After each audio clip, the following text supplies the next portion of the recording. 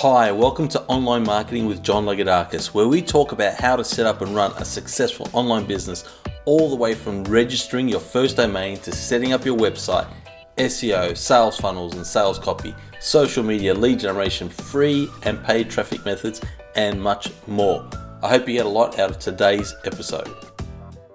Hello and welcome to the podcast, everyone. It's great to have you here. Thank you so very much for joining us.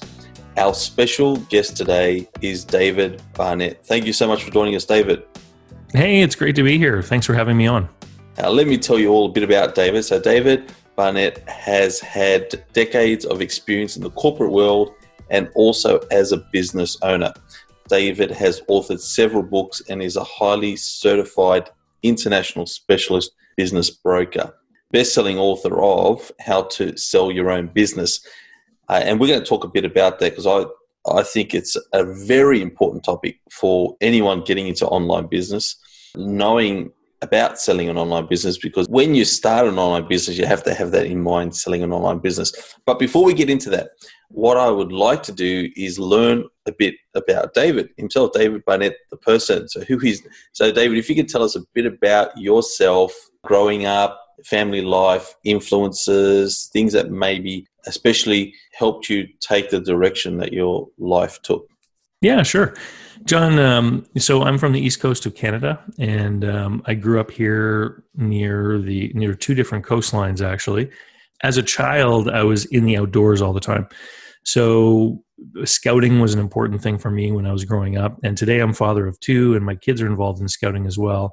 And so whenever possible, I try to get outside, and it helps me to unwind and reconnect with who I am, being away from distraction, being away from the computer, in the forest, hearing the crunch of the leaves and the twigs, etc. And so I have always been an entrepreneur ever since I was a child. I always had those childhood businesses like mowing people's lawns or shoveling snow out of their driveways. That eventually grew into me being a representative for a mail order catalog company as a teenager. When I got into university, I chose to go to business school because I believed that attending business school and getting a business degree would teach me how to be a businessman. And it took me about 3 years to realize that was not actually the case. What they were trying to do is turn me into a Fortune 500 bureaucrat, in a big enterprise. And so I finished up. And when I left, I got a job, and I got one of the most incredible jobs you can ever imagine. I became a sales rep for the Yellow Pages. And what was so great about this is I actually got to go out every day and sit down and talk with the owners and managers of local businesses and learn about how these different businesses functioned, what kind of customers they were looking for, what their business model was, how they made money, and how they were successful, and what they were looking for me, like what new clients did they want me to help attract. And this was back in the 90s when the Yellow Pages was a very relevant media. If you typed plumber into Google back then, you'd get a plumbing guy in California, no matter where you were in the world, because they hadn't sorted out, how to search for things locally at that time. Right. And, I did that for about 7 years, and then I finally decided to leave and go and start my own new business. And I did one with a partner. And after about 18 months, I sold that business, and I opened up my commercial debt brokerage company, in which I helped people get business loans, mortgages on commercial buildings, capital leases, operating leases on equipment, and what are called factoring facilities when people need to turn receivables into cash through a third-party finance company. That's when I started to really run into people who were looking for financing in order to acquire businesses. And I realized that there was this huge vacuum where I live, in that there weren't many qualified people that could help people buy or sell a business. I decided that I would get into that space, and I joined an internationally branded franchise company because they could give me the training that I needed. And I actually became the first person in my region to become certified in buying and selling businesses. And it took me 2 years and 3 different week-long trips to go and attend live seminars and then finally write an exam. Basically, some of the things that were going on, just to give you an insight of what I was seeing, is I got a call one day from a Main Street banker who said, "David, I've got this lovely couple in my office. They've just moved to Canada from Korea, and they have a contract to buy a convenience store, but it's written on the form of a contract to buy a house, and it says they're going to get 90% financing in 10 days.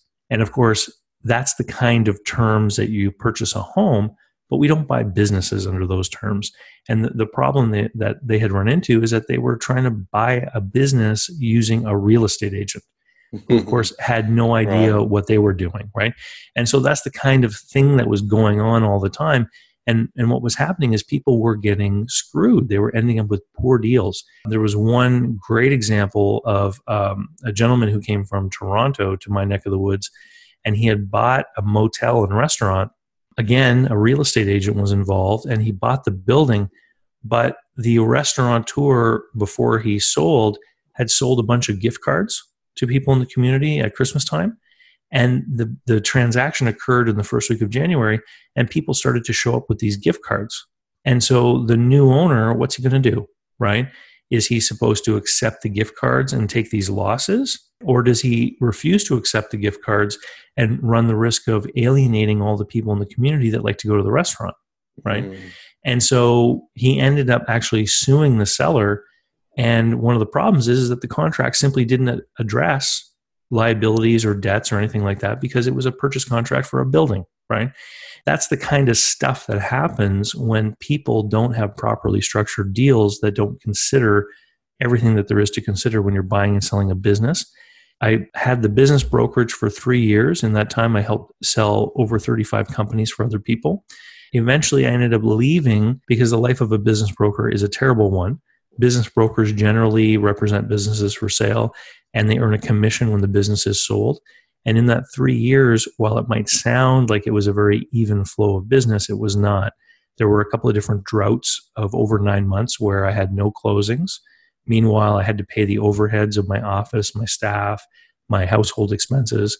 And so this up and down roller coaster of cash flow just drove me insane. Whenever I did get money, I was afraid to spend it because I wouldn't be certain about when the next check was coming. And then often I would go months and months with no revenue and end up, using lines of credit and credit card to pay expenses. And so it was stressful, and if you're watching this on video, all of the gray hair on the side of my head comes from the time when I was a business broker. And so nowadays what I do is I'm not a broker, I'm a consultant. And what I do is I have a menu of services, and I work with both buyers and sellers, and I guide them through the process. And for sellers, I've got a 5-stage process, and with buyers, I have a 3-stage process. Everyone I work with pays me for the part that I do in helping them, much like an accountant or a lawyer gets paid for doing the job that you engage them for, either working out a contract or helping to file a tax return. Yeah, excellent. Thanks so much for sharing that, Dave. And just going right back to your early days, you mentioned you were always an entrepreneur. And I get that a lot with guests that do really well with business and start their own businesses. It was always that way. And I was curious to know, with your parents, maybe your older siblings, were any of them entrepreneurial minded, or is it just something you just were like yourself? It's a great question because there's a little bit of a nature versus nurture experiment, I think, that I'm living through. Because growing up, my father was an engineer and worked for the federal government, and my mother was a stay-at-home mom. She would get terrified every time I would engage in any kind of entrepreneurial endeavor because she thought I might lose some money. She lived her life. There are risk-averse people, and then there are risk-tolerant people. And she lived her life making every decision based on how she could avoid all risk. My father, of course, worked for the federal government in a civil servant's role and worked towards a big pension, which has worked out well for him. And it's probably a plan that works out well for people in his generation. But I always was trying to figure out how I could solve a problem and earn money and get people to pay me. And I would, stay up late at night as a teenager, counting my money and trying to figure out different ways that I could make more money. Now, here's the rub. I'm adopted. So in my early 20s, I managed to make contact with the paternal side of my biological family. Mm-hmm. Guess what, John? Guess what? They're entrepreneurs, are they? All of them. Yeah. Oh, okay. Right. There you go. Yeah. And so it made me actually pause and wonder if there is not some sort of natural, entrepreneurs are born kind of thing, because it always just seemed natural to me to see opportunities. I'll give you a quick example. When I was at university back in the early 90s, a lot more people were smoking cigarettes at that time. And there was a real popular trend where I was toward the Zippo lighters, the stainless steel, shiny lighters that you refueled. So people were buying these things and they were very trendy. And so I got the idea that I would take my university's crest and put it on a Zippo lighter and sell them. And so I sent the crest into the Zippo lighter company, and they immediately recognized it as being, an official insignia. And they said that they wouldn't put it onto a lighter without some sort of licensing document showing that I had permission to use the image. And so I went to my university's vice principal and I signed a licensing agreement with the university. Wow. I paid them a percentage of my wholesale cost for permission to use the logo, and I sent that into Zippo. They manufactured the lighters for me and sent them to me. And then I went to the university-owned bookstore and wholesaled them to them. And Excellent. So I just noticing a place where I could make some money, I was able to put that deal together. It didn't take much of my time, but I probably made a couple $1,000s over the course of 3 years with those Zippo lighters. Mm-hmm. So when I say I'm always looking for opportunity, that's the kind of thing that comes up at me all the time. Mm-hmm. Fantastic. It's really interesting. It's very interesting. For those that are listening, with the experience that you've had, Dave, helping people buy businesses, sell businesses, as I mentioned at the beginning, it's so important.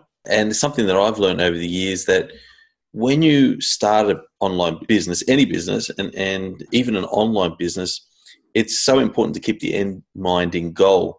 I think especially with online businesses, because they're so easy to begin, there's little to no capital required.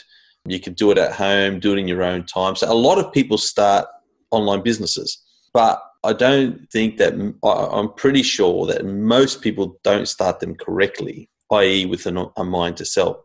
So what advice would you give, Dave, to those out there that have started or are thinking of starting an online business? What things do they need to have in place as they start their online business? Well, it's interesting because I do get asked quite a lot specifically about the realm of online businesses. And one of the first things, though, that I'd like to address is the fact that online businesses are somehow different, because they're really not. Most small business owners, whether it's someone starting a pool service or a roof repair business or whatever it is, they get started not because somebody wants to become the next Donald Trump or Richard Branson. Okay, they're started because somebody needs an income, right? And they need to earn money. And so if it's an online business that someone is starting in their spare time because they need to expand their income, they want to earn more money, or if it's somebody who loses their job and they need to quickly put something together when they realize they can't find a new job, it's the same kind of motivation. And most of those people are thinking about the income, right? And so they build up the business to the point where cash starts to flow, and then they work that business, they manage that business, and the money starts to flow, and they're happy. You're right. Most people don't think about the exit. The truth of the matter is that businesses rarely sell for an amount that would excite the owner. So when you hear about people cashing out and getting tens or hundreds of millions of dollars, these home run hits that make people wealthy, that is not the rule. That is the exception. Okay. Because businesses, when somebody buys a business, they're an investor. Guess what? An investor wants to know, if I put this many dollars across the table to you, how many do I get back? And the rate of return has to be commensurate with the risk associated with the business. So when you start to think of those terms, here's the reality: is most small businesses sell for anywhere between 1 and 3 to 3.5 times their annual cash flow to their owner. It's not very exciting. Most people, when they start working with me and they want to sell their business, and I tell them what their business is worth, they'll say, geez, all I have to do is stay here and work for another 2.5 years. I'll get the same money. So why then do businesses get sold? It's because there's a pressing personal need on the part of the owner to move on to something else. So when I own my business brokerage office, and today when I work with my consulting clients, it's always the same. It's burnout and fatigue, the need to relocate, the desire to retire, divorce, poor health. These are personal reasons that force people to change. Now, as you can imagine, people are happy. They don't want to sell because they need the income, but then something happens to force them to sell. And so here's what's been happening in my business lately. When I started a couple of years ago, I rarely met anyone who wanted to sell an online business. Now, more and more people are contacting me looking for help to sell their online business. this makes sense because if you look at the timeline of people being able to make money online, and I'm not talking about the Zuckerbergs and all these kinds of people, I'm talking about regular everyday people setting up eBay store or an Amazon FBA reselling operation. Like they're actually building a little business that's earning them in the tens or hundreds of thousands of dollars. So a real small business.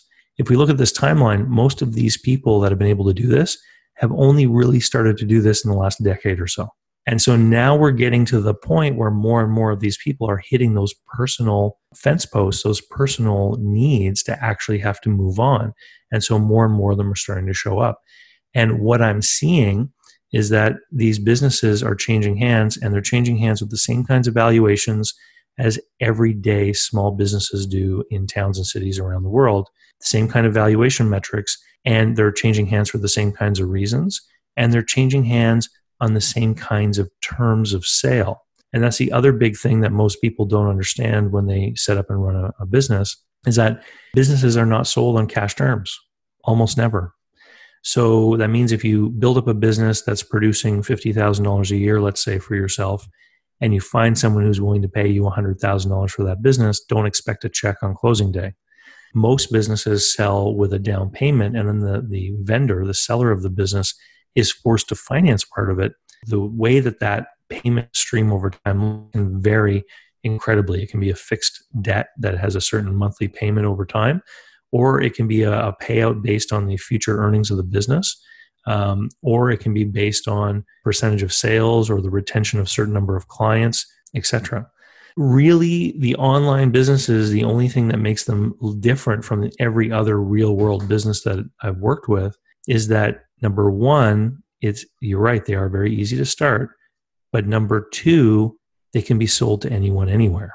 And that's the really big difference. So if you're in a small little rural community without a lot of people and without a lot of traffic, you can still create a successful, profitable online business, and the buyer of that business could be anywhere on earth. Really, it's almost like online businesses exist in the biggest city of them all, where anyone potentially could buy the business, and they could be anywhere in the world.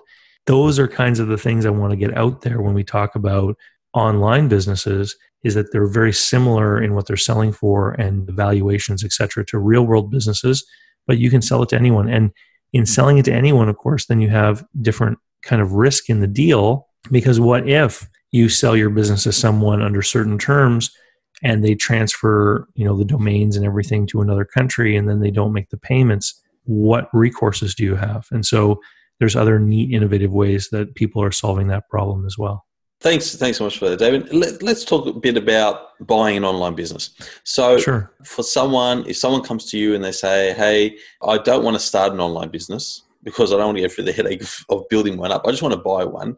What advice do you give clients, Dave, for those that are looking to buy an online business? What are some key things that they should be looking for in an online business to purchase? Yeah, well, the biggest thing is that you want to buy a business in an industry that you understand. You don't want to be, a graphic designer or a civil servant and buy, a supplements business if you know nothing about supplements.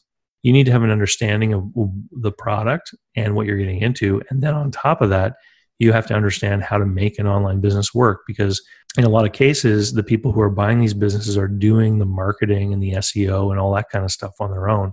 They're not necessarily engaging other professionals to come in and help them. The biggest mistake I see people across, again, real world or online, is buying a business in an industry that they don't understand. Let's say someone's got an online business and they're planning in the future to sell the business. What's some important things that they should have in place or begin to have in place, especially as they're looking to sell the business? Number one, they need to have some kind of financial record keeping. They need to have something to show people. I see a lot of online businesses being run very informally, where people aren't keeping the best records. They're not keeping track of things. If they end up ahead in cash, then they figure they're doing okay. What a buyer is going to want to see is they're going to want to see what the performance is. And that means actually using some kind of bookkeeping package where you can keep track of sales and expenses. On top of that, you need to keep track of which expenses are what we call discretionary.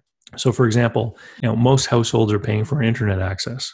And if you have an online business from home, then legally your internet access might become a deductible business expense for tax purposes. But, the kids are still streaming Netflix and you're still doing all your personal stuff. So clearly this is a perk to having an online business. And so what we try to do is we identify which of the expenses really are nice perks to the owner, because it actually represents part of the profit. It's a business expense to have that internet, but the fact is that you're running a business at home paying for your internet access and you don't have to reach into your own pocket to buy it. That's part of the profit of the business. So when you go and make a presentation to a potential buyer, you're showing them the hard costs, like if you're actually selling a physical product or you're spending money on advertising, but you also want to be able to identify the things that the business spends money on that also represent a benefit to the owner. They're kind of like the owner's profit or salary at the same time as they are a business expense. What do you find, Dave, are businesses, especially online businesses, but what businesses are really popular right now that investors or those wanting to get into business are wanting to buy? Is there a particular type of business that they're more interested in than others? I'll give you an example. Like, for example, you mentioned Amazon FBA before. Is that more popular than someone that has an e-commerce business where they're ordering stuff themselves and shipping it off, than a business, what other online business, like an email marketing business, for example? Are there any businesses that are more popular than others? Yeah. The businesses that are most sought after are the ones that involve subscription. Customers who are signed up to pay a regular fee over the course of time, like, for example, the telephone company, you pay every month. And so those are the most sought after. The second tier would probably be the businesses that build a clientele of people who come back. So maybe they're not buying on subscription, but you're selling something that people keep coming back for over and over again. So the real world example is the grocery store. You don't subscribe to groceries, but probably you have a habit to go to the same one or maybe the same couple of grocery stores whenever you need food in your house. And then the lowest tier would be the once and dones. You sell something, and once somebody owns that thing, they're never going to ever have to come back again. That would be the bottom tier. People who rely heavily on other people's platforms. If you have a business and you sell things, I don't know, maybe you sell kites and you have kites.com and you have a whole e-commerce site there, that's better than selling kites on Amazon, because Amazon could decide to change the way their system works and your sales could suffer. Businesses who rely on other people's platforms often are selling under terms that tie payments to future earnings. So that if someone like Amazon changed their algorithms or just, changed how things worked, the buyer wouldn't necessarily be on the hook for the full purchase amount that was agreed upon. And really what the terms of sale try to do is it tries to put some of the risk of the purchase back on the seller, because things are unknown. We never know when a new competitor is going to come along. We never know when government rules are going to change, or when someone like Amazon or Google are going to change the way search algorithms work. If you think about an apartment building, it's a tangible thing. If you maintain it properly, it'll last for decades or 100 years. Many people in different parts of the world can buy an apartment building maybe on 10 times cash flow, maybe a little bit more, like maybe 12, 14 times cash flow. So if you think about that, and then you think about something as risky and flimsy and non-tangible and non-established as an online business, you realize just how different the valuation would be, how many times fewer the cash flow that an online business would have to sell for in order for it to make sense for somebody to buy that. If you buy an online business on a 2 times cash flow, what you're saying is that you have enough trust that everything on the internet was going to stay constant for the next 2 years for you to get your money back. Which is about right. Which is about right. And so who's going to gamble that the internet isn't going to change in 2 years? It moves quickly. So that's why you get the valuations that you get, and that's why you get things like terms where people want to relate payments to future sales. Yeah, that makes a lot of sense. And I've had that experience in my own online business where when I first started out many years ago, I was doing really well promoting affiliate offers, ClickBank affiliate offers through Google AdWords. You can't do that anymore. Google doesn't allow you to do that. And not only that, but there was actually a time when my income dropped 90% overnight when Google changed their policy. And they wouldn't they didn't allow my ads to run anymore because they didn't want affiliates promoting ClickBank products on their AdWords platform. So I've experienced that. I experienced it again another time where later on, where I had a YouTube channel where I'd made hundreds of videos, getting lots of exposure, free traffic, making lots of sales from it. Overnight, again, gone. So yeah, you're absolutely right. Where you want to have as much control as possible over your business for your own sake, and especially too when you're selling your business, which is why I started building an email list, because then I have control over that. Yes, my email service provider might decide they don't want me to use their service anymore, but that's okay. I can take that list and move it to a different email service provider. So it's more control. So that's really important. Well, you know, it's interesting that you say about an email list, because I know that for a while, I used to see a lot of local businesses relying on their Facebook pages to reach customers. And they would ask everyone to like them on Facebook, and they were sending promotional messages. And then Facebook applied the throttling thing, where now not everyone who likes the page sees the message. Yeah, only about 6% see it. Yeah. That's all. And so now you have to boost the post. And so, you know, I say to those business owners, if you had been collecting email addresses instead of asking for likes, you'd be controlling the message. Yeah. And what I think is super important that you mentioned earlier was subscription-based business model. And that's something that I always, on this show, and I talk to people that know friends, people that I consult, clients, I tell them it doesn't matter what your business is. I don't care what your business is. As much as is possible, take your clients and get them on a subscription model somehow. And a good example of this is the Dollar Shave Club. Now, who would have thought shavers would become a subscription model? But they did. They took buying shavers to a subscription model. And that's why that company sold for so much money, because they had a subscriber base. They had recurring billing clients. When you start talking about who is buying businesses too, there's another whole conversation. And it's the difference between financial and strategic buyers.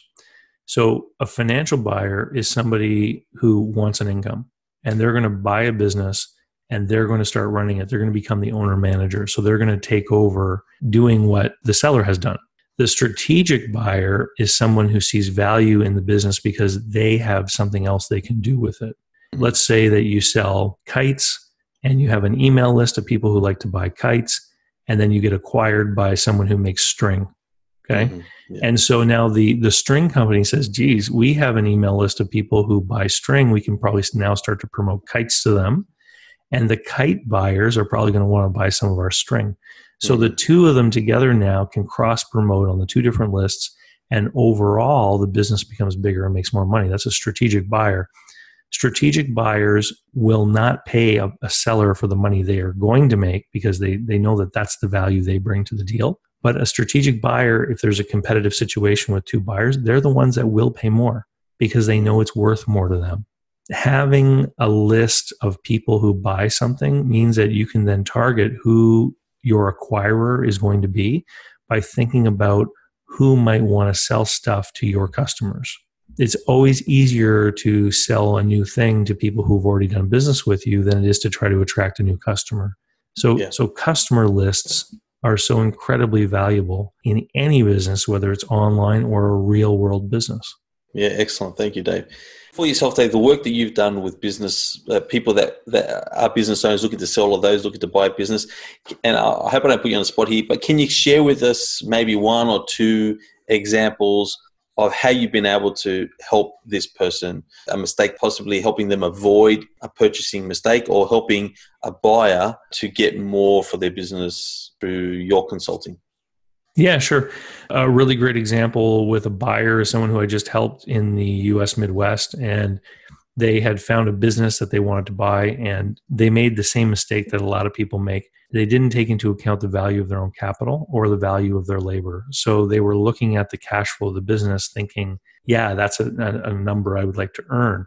But when I then showed them, after debt service and what money would be left for them, and then out of the money that they were going to receive, part of that had to be earmarked for the labor they were going to do as the manager of this business. And then part of it also had to be earmarked as a return on investment for the cash they were putting in. It was clear that the numbers didn't add up, that you couldn't buy that cash flow for that asking price and make the numbers work. which is very common. It's very common for businesses to be overpriced because there's so many people out there who work for 30 years on a business, and to them, what they think it's worth, they often think in terms of, well, I worked 5 years for no salary when I started this business, and now I'm going to get paid for all that time. It's not real. That's not what buyers want. The buyers are investors. They want to put down a sum of money and get a return. And if it doesn't make sense, they're not going to execute on a deal. And so there are a lot of overpriced businesses out there. And unfortunately, there are a lot of people in the business brokerage world who don't understand how to sell a business. They don't understand how critical it is to price it right in the beginning. And they try and they promote and they try to sell these overpriced businesses.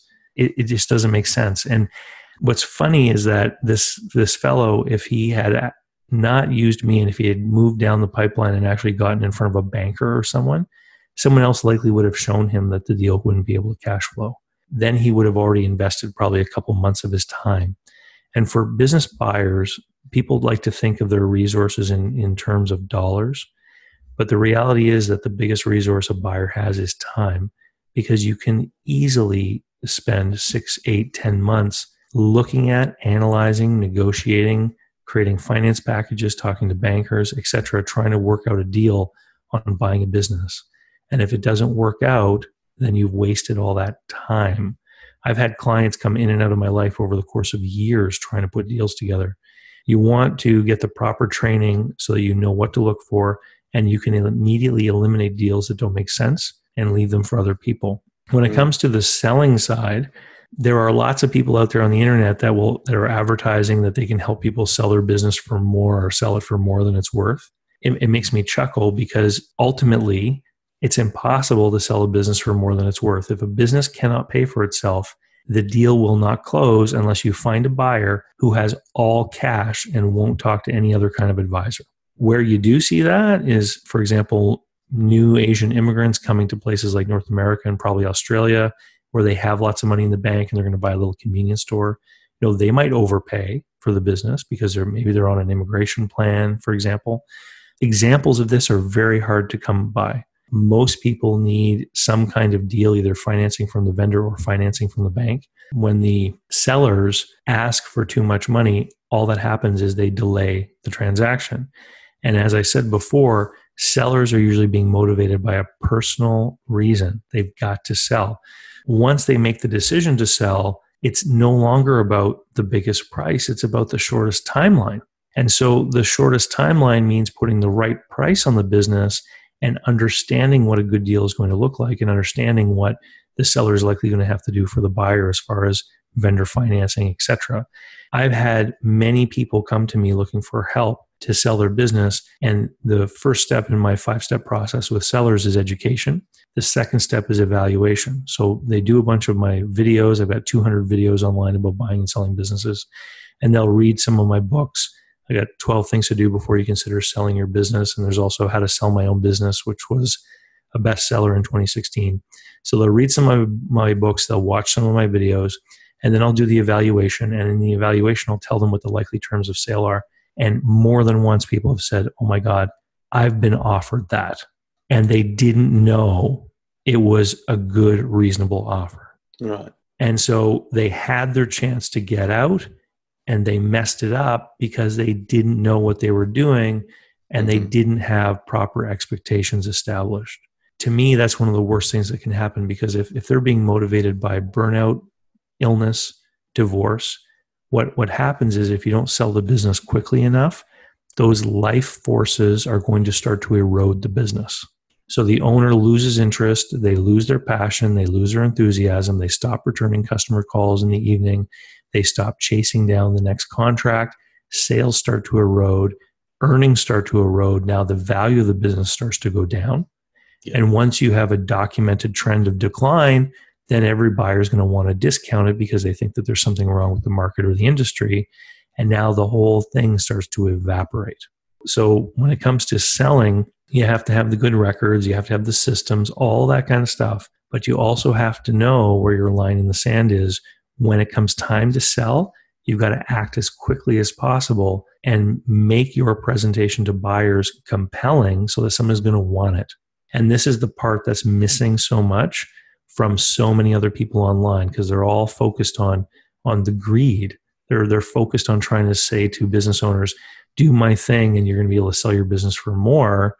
Very few people actually have the timeline or the plan to be able to build up a business and sell it as a money-making asset for the maximum value. Like I said earlier, most people run their business because they need an income. And it's only because something is happening in their personal life that they have to move on. Yeah, excellent advice. Really, really good insights, Dave. I've learned a lot from what you shared with us today, and I'm sure our listeners have as well. And I've been on your website, got some great resources there for those that are wanting to learn more about buying or selling a business. By the way, sorry, that's businessbuyeradvantage.com. Is that the best website they can find out more about what you do, Dave, and get in contact with you? Or is there other? I know you have other websites as well. Yeah. Businessbuyeradvantage.com is targeted towards people who are interested in buying a business. Mm-hmm. And then my main blog site is davidcbarnett.com. And then howtosellmyownbusiness.com is sort of geared towards people who may want to sell a business. But davidcbarnett.com, it really is the place to go for people who are just curious about business deals, because every week I put up a new blog post with a new video, which the videos are largely me responding to questions and comments that come in from the YouTube channel or the email list. People want to get on the email list. People on my list get the videos before they are released publicly, as well as offers for any promotions or programs. Right now, I'm getting ready for my Buy a Successful Business in 2018 Accelerator program. It's a group program with only 8 people. They work with me as a group and help each other. And the whole goal is for each of them to go out and buy a business. And it's one of the most economical ways that people can get direct support from me, as well as be held accountable and learn from other people working on their deals. For example, if someone in the group finds a deal and they want it analyzed, I analyze it in the group. Everyone else gets to learn. So it really is a cool program if somebody wants to change their life by buying a successful business in 2018. Thank you for that. So again, that's davidcbarnett.com. I think what's really important for everyone listening to understand is that buying an online business is so much a better option than starting an online business, because anyone that started a business knows that it's grueling, it's taxing, it takes a long time to build it up. If you're able to buy a business and do it the right way, like through what you offer, Dave, for example, your program, you're just shortcutting your success. Yeah, I always say it's faster, cheaper, easier, and less risky to buy a business than to start one. And the reason I say that is because on day one, you have a cash flow. Mm-hmm. And that's why if you look at the business news, the large corporations, the big enterprises, the really big boys that trade on the stock exchange, they never start businesses. They buy them, mm-hmm. right? Because the people in charge of these businesses, they've got their stewardship of all this money that belongs to shareholders. If they're going to plunk money down to do something, then they have to be able to show that they made a wise decision and that they're going to get their money back through some kind of cash flow. That's what these guys do. Unless it's driven by a new technology or a new discovery of mineral deposits, for example, these big companies do not start new businesses. They buy them. It makes a lot of sense. It's interesting because within everything that we do, we always buy ready-made. If we want a car, we'll buy a car. If we want a computer, we'll buy a computer. If we want a home, we'll buy a home. But for some reason, when it comes to business, and I'm guilty of this too, don't get me wrong, I'm not an expert here, but when it comes to business, and I made this mistake, we start our own business. We'll start our own online business. We'll start our own offline business. And like you said, the risk involved is so high. Within the first 5 years, 85% of businesses will fail, something like that. And even more, that percentage gets higher as the years go by as well. So I have a theory about that. Would you be interested in hearing it? Yeah, definitely. And I think the theory probably applies to Australia as much as it does to North America. If you go to a bookstore, you can find sometimes hundreds of books on starting businesses, different businesses, how to start a catering business, how to start a consulting business, all this kind of thing. But you might only find 2 or 3 books on how to buy a business. And so what is it culturally that draws us towards this idea of starting a business? I think it's the same story we've been told for 200 or 300 years of the pioneers. people arrive in a place like Australia or Canada, and they, get a piece of raw land, and they cut down the trees, and they bring in the animals, and they plant the crops, and they build the homestead. The original homesteads are the original small businesses, because you fed yourself through what you did, and you also produced a little bit extra that you could trade. That pioneering spirit of making something out of nothing in the wilderness, that's the same storyline of the entrepreneur having an idea, building it from scratch, making it work.